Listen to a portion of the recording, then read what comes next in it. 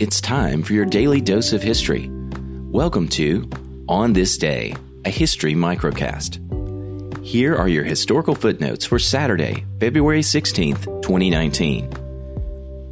On this day in 1923, Howard Carter unsealed the tomb of Egyptian pharaoh Tutankhamun.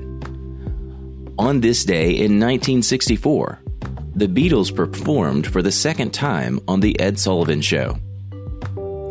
On this day in 1972, Los Angeles Laker Wilt Chamberlain became the first NBA player to reach 30,000 points. Born on this day in 1935, singer, actor, and politician Sonny Bono. That concludes today's history. Now it's time for your quiz.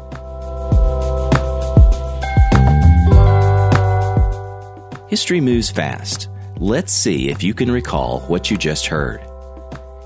In what year was actor Sonny Bono born?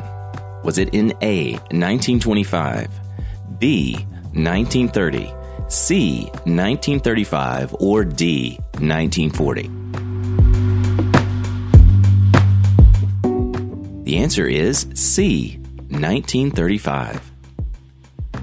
On this day in 1972, basketball player Wilt Chamberlain became the first NBA player to score how many points?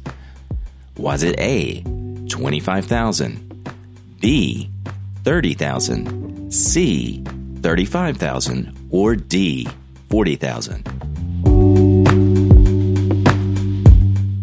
The answer is B, 30,000 points.